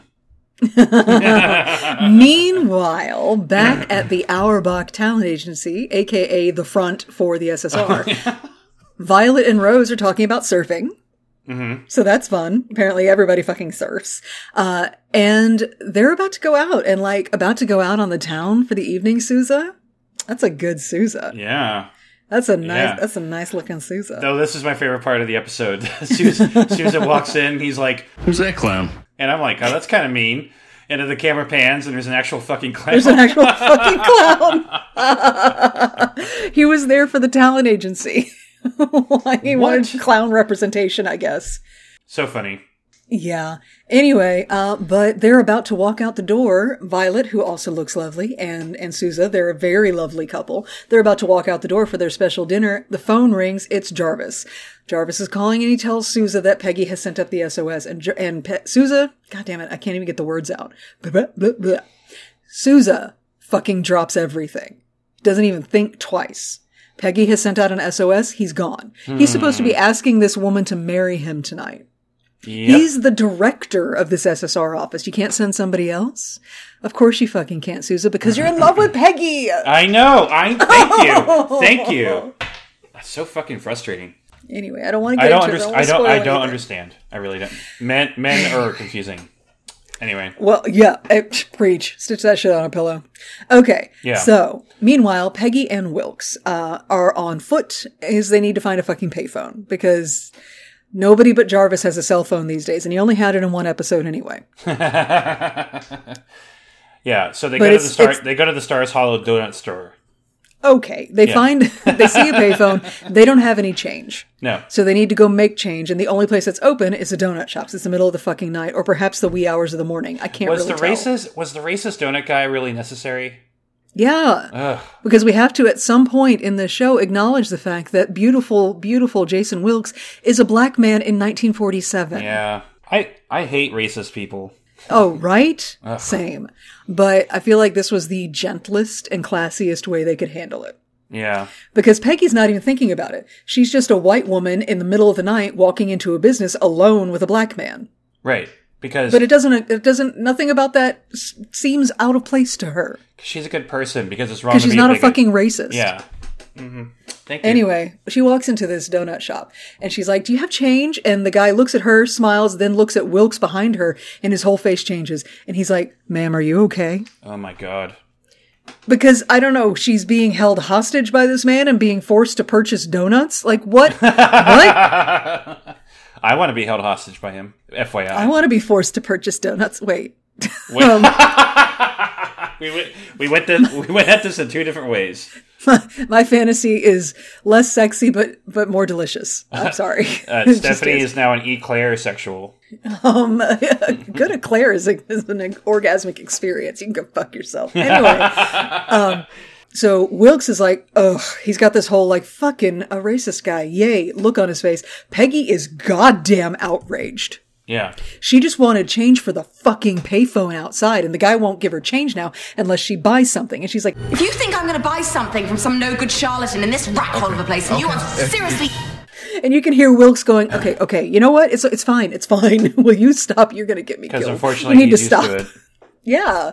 And also, a white lady kicking up a fuss is bad news for anyone with melanin around her. Yeah.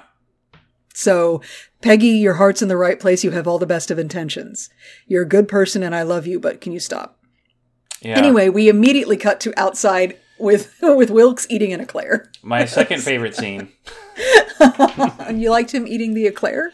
Well, Peggy is in the phone booth and she's trying to make a phone call and it's not working out because it's not working for some reason.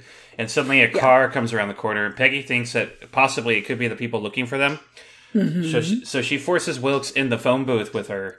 And this whole scene is very nice. That's very nice, yeah. Because they're right in each other's faces, but she's kind of looking over his shoulder to see if it's the bad guys that are in the car. She's like hiding behind him. And he's just awestruck, just looking at her. Because if you've got Peggy Carter inches from your face, that's what you're looking at. Yep. You'd go ahead and feast your eyes because my God.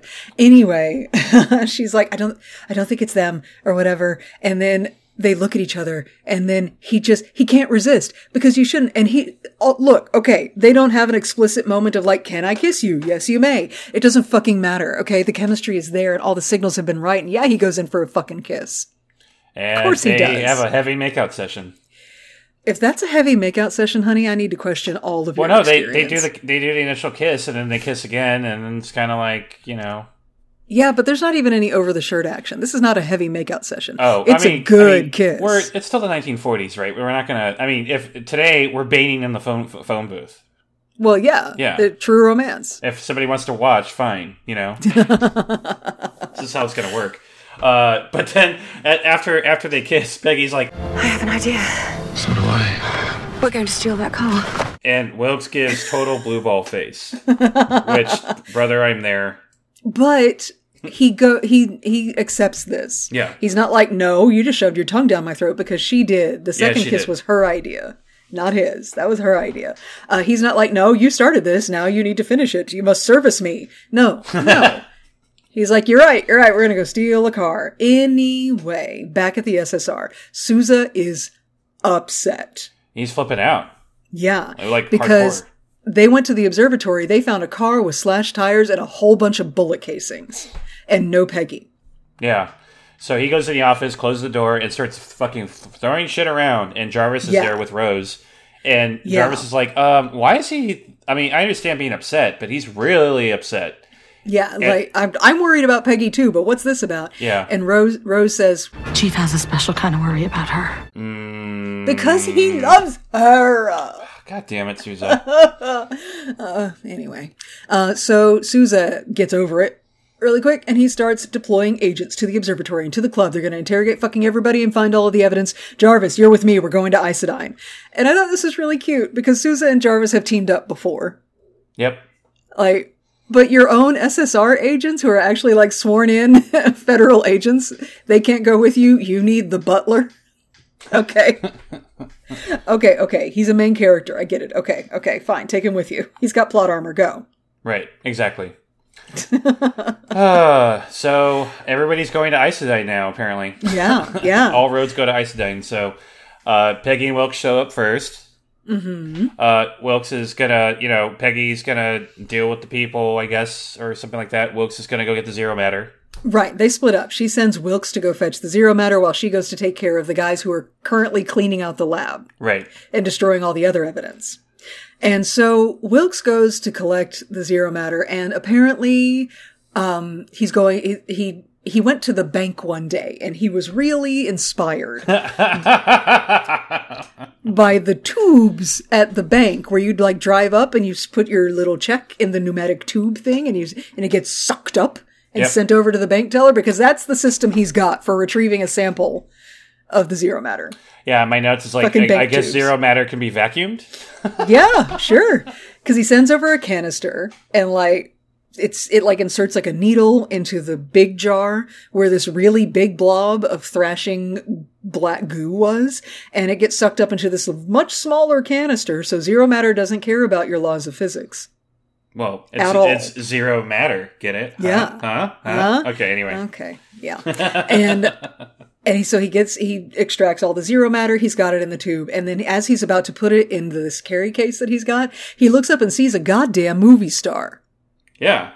The goddamn movie star. Yeah. It would be like if we were in the middle of trying to steal something from our office and we looked up and there was Angelina Jolie. Like, that's the level of, he's got going on. Yeah. Agreed. And that's because that's fucking weird, because there is Whitney Frost. She looks great, by the way. Uh-huh. Yeah, this coat that she's wearing. It's fashionable villain. It looks amazing on her. She's got this pearl necklace thing going on. Not that kind of pearl necklace. An actual necklace made of pearls. And, she just looks fantastic. And she's just smiling. And then we cut away to a triple threat Peggy Carter impromptu weaponry moment. Oh, seriously? Yeah. So on their way into Isodyne, she grabbed a tire iron from the trunk of the car that they had stolen. So she's got that. So that's one thing. Because she goes up to these guys, these obvious, hired thugs who are clearing out this lab. And she has a lab coat on and she's looking like she fucking works there. And so she holds out a clipboard and she's like, you need to be out of here. Here, you need to sign this. Holds out the clipboard. The guy takes it and then she kicks the clipboard into his face. Ouch. And then proceeds to use the clipboard, a tire iron, which is hard to say. Yeah. And a belt. And a fucking, a cargo strap. I thought it was like a strap for tying down the crates that they were getting. Yeah. I couldn't tell where she pulled it from, but yeah, some kind of a belt type strap thing. Yeah, she uses that thing like a fucking whip. Yeah. And that sucked. kicks the shit out of 3 big grown men. And you go, girl. Of course. You just do that thing that you do so well. I love it. So good.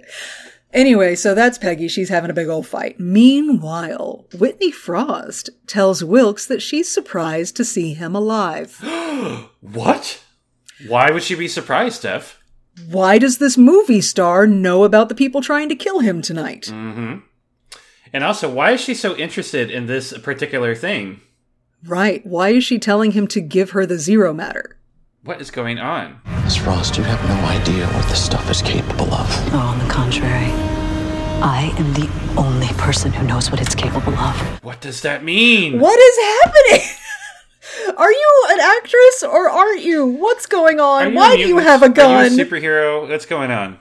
What's happening? But she pulls a gun. Yeah. Because she's threatening him. Give me the Zero Matter. Put it in the case and give that to me. And he's like, look, it's apparently you are part of the people that are trying to kill me tonight anyway. So no, I'm not giving it to you. And I think you might be smart enough to know you shouldn't shoot me while I'm holding this. Because I guess if he drops the jar and it breaks, that's bad. Right. Yeah, which we find out in like 2 seconds later because they get in a tussle over the zero matter. It drops and it breaks. And the zero matter gets out. Oh my god. And they see it start spinning up in this big, crazy, angry black hole thing. And they both have like looks of total shock on their faces while they're staring at it. And Wilkes just goes, run. Oh my god. And they try to run, but there's a big, crazy, black, shadowy boom. And like the shockwave of it goes all the way outside to Peggy where she's still stomping on people. Yeah. And she turns around and she's like, what? She's horrified. And she runs inside to where the boom came from, which is this room is obviously where it came from, but there's nobody here. Yeah. Wilkes is gone. And there's a big ass hole. Yeah. Whitney Frost is gone, but Peggy didn't know Whitney Frost was even there. And there's a giant fucking hole in the side of the building. Yeah. And so is Wilkes dead? Well, there was an explosion and he was in there. So yeah. Anyway, so then we cut to... jerk. I ain't saying shit. I was so upset. I was like, where did my man go? Like, they were gonna bang it out after this. They were gonna get married, have children, and then Steve Rogers is gonna show up and be like, get away from her. No, he would show up and be like, so polycule, then. That's what this is. Right? Because then you can have a threesome. Then you can have a threesome. Oh my god. That Steve Rogers and Jason Wilkes. Oh my god! Look, fanfic writers. If this hasn't already been written, I need somebody to write that. Stat. I'll read it. I'll read it out loud. I don't care. Write it. Okay. Anyway, God. So it's a disaster scene at Isodyne because there was a giant fucking explosion. Right. And there's EMTs everywhere, and it's cordoned off, and there's places crawling with first responders. Sousa and Jarvis walk up just in time to hear an EMT say, "Don't bother. There's no way anybody survived that." God damn. Yeah. And at first they're thinking Peggy's dead too, but exactly. But Peggy walks out, but she looks. She's rough, but pause here. This is one of those moments where I wish they could take a beat. I know. If they could just let this moment sit, if we could let them frantically scan the crowd for 5 fucking seconds, because there was no time. They didn't have time to sit there and think, my God, she might actually be dead. And then, you're scanning the crowd and you've got hope, but your hope is slowly dying the longer it takes you to find the face of the person you love in this disaster scene. But we didn't get that because they're moving so fast through this episode. They didn't have time to let that moment breathe. Yeah. And that sucks. Anyway, Peggy's fine-ish. She's okay. She's whole of limb anyway. I mean, think about everything she's gone through in one day. Right? Like, it's been a day. Yeah. It's been a fucking day. She's in total shock. Peggy doesn't rattle easily, but here's the thing is Peggy has never been comfortable with putting civilians in harm's way. Never. And Jason Wilkes was just a civilian trying to do the right thing. And she sent him alone to go deal with something. She doesn't even really know what. And it got him killed as far as she can see. Sad. So she's in total shock and she starts to like babble out. She sees Sousa and starts to try to like babble out like an after action report, just a rundown of everything that happened. And Sousa's like, whoa. This unregistered, highly volatile scientific discovery. Peggy, stop.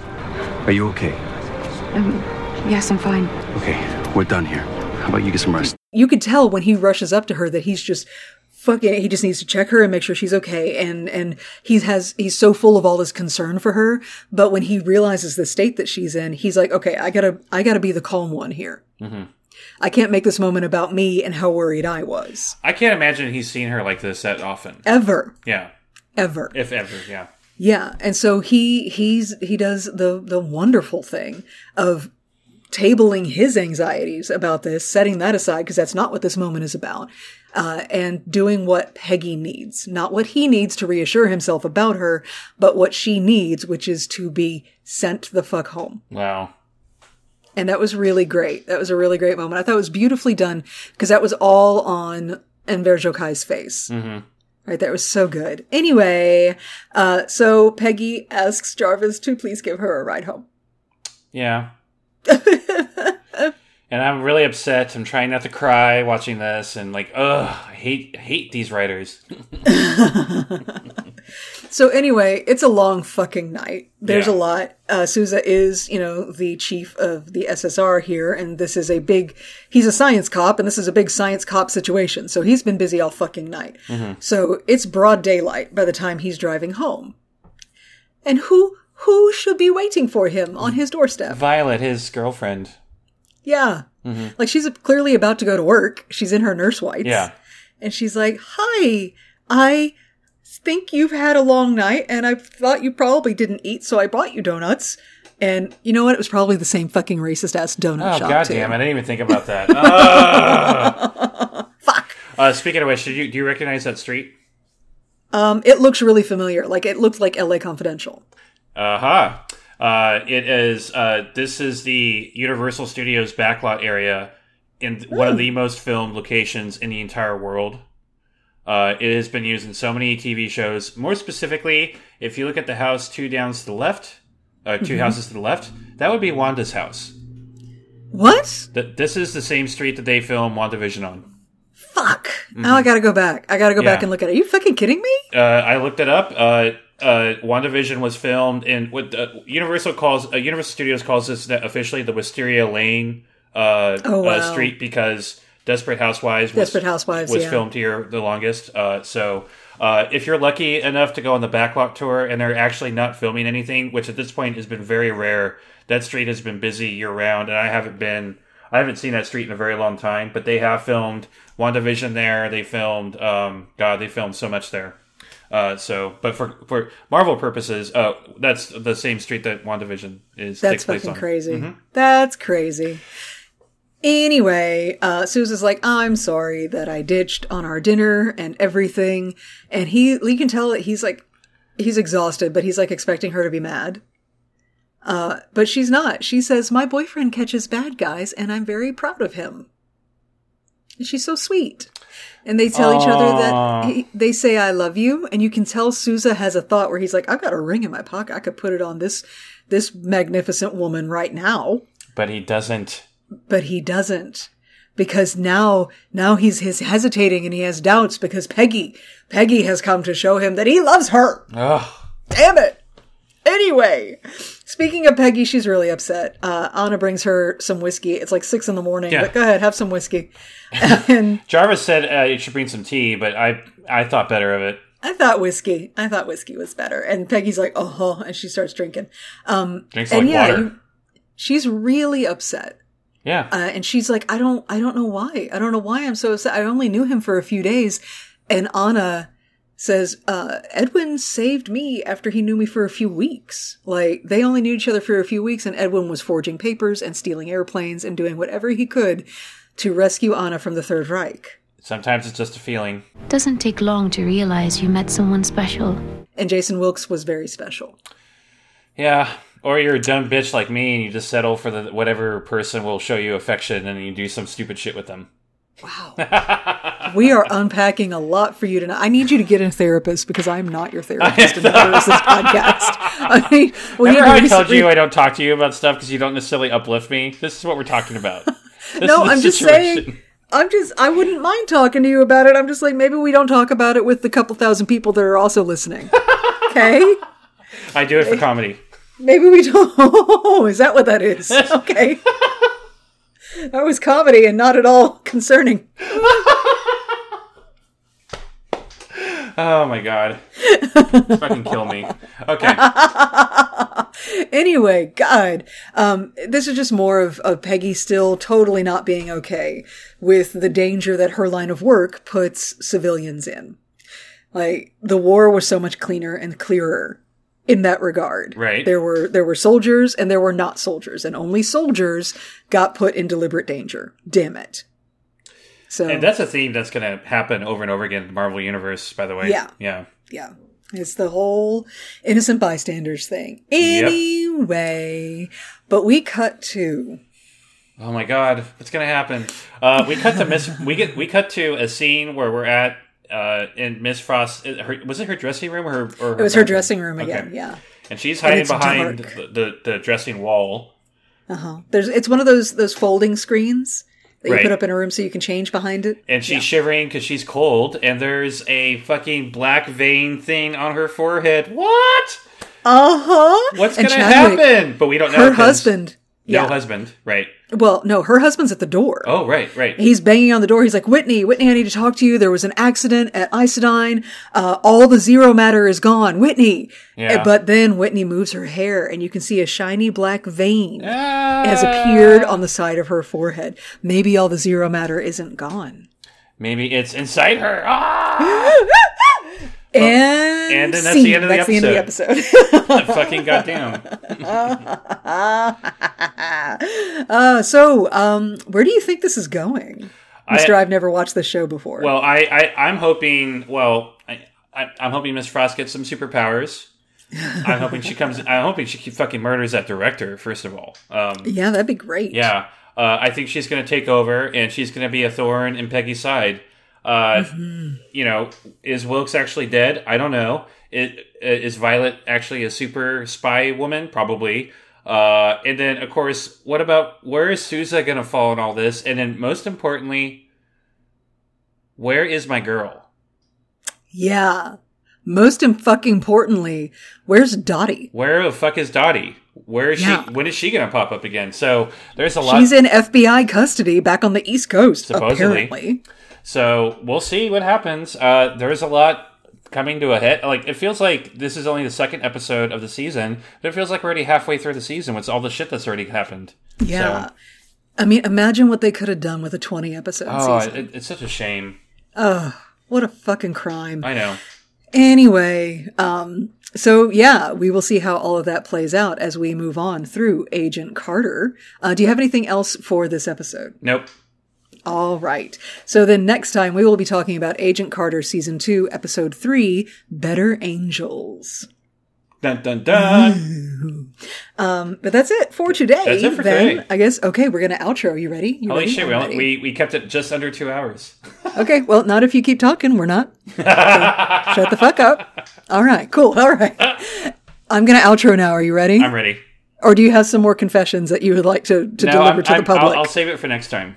Okay, cool. All right, hey everybody, thank you so much for listening. We super appreciate that. If you would like to hang out with us in between episodes, you totally can. We encourage this behavior.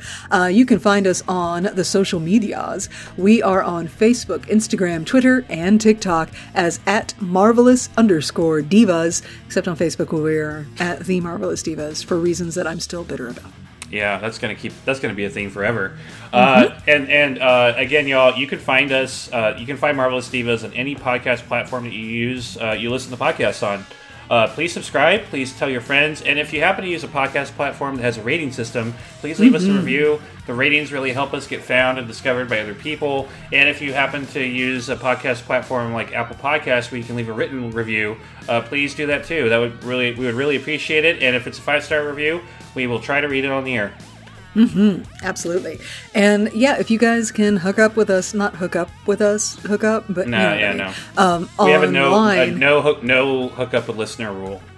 For the record. And that had to be established for a reason that we will not be getting into right now. Oh my god. Anyway, find us on social media, particularly, in the next couple of weeks or so, because we've got some big things coming up and we're going to want some of your input on that. So, find us. It's going to be great. Okay. Is that it? That's it. We're done. All right then. Okay, bye.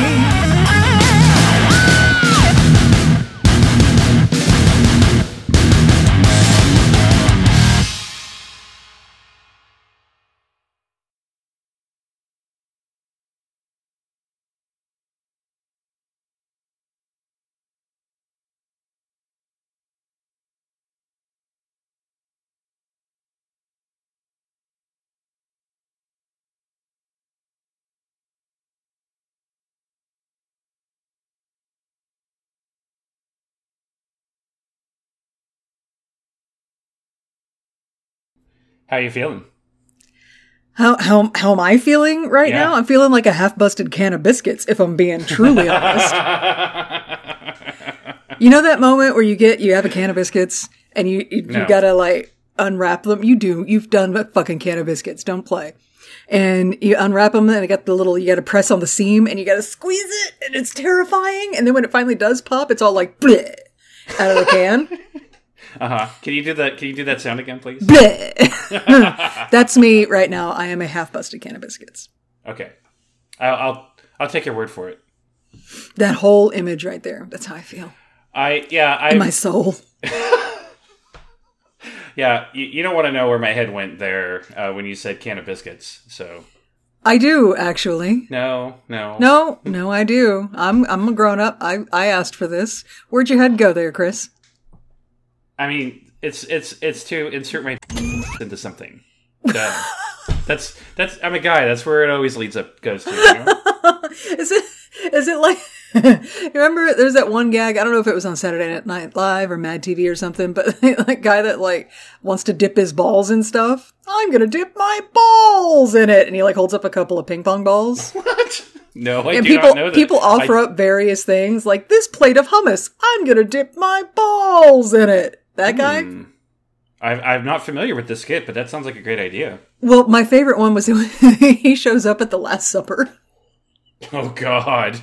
And Jesus is trying to do the whole, okay, this bread you eat is my body, this wine you drink is my blood, one of you will deny me, one of you, and then I want to dip my balls in it.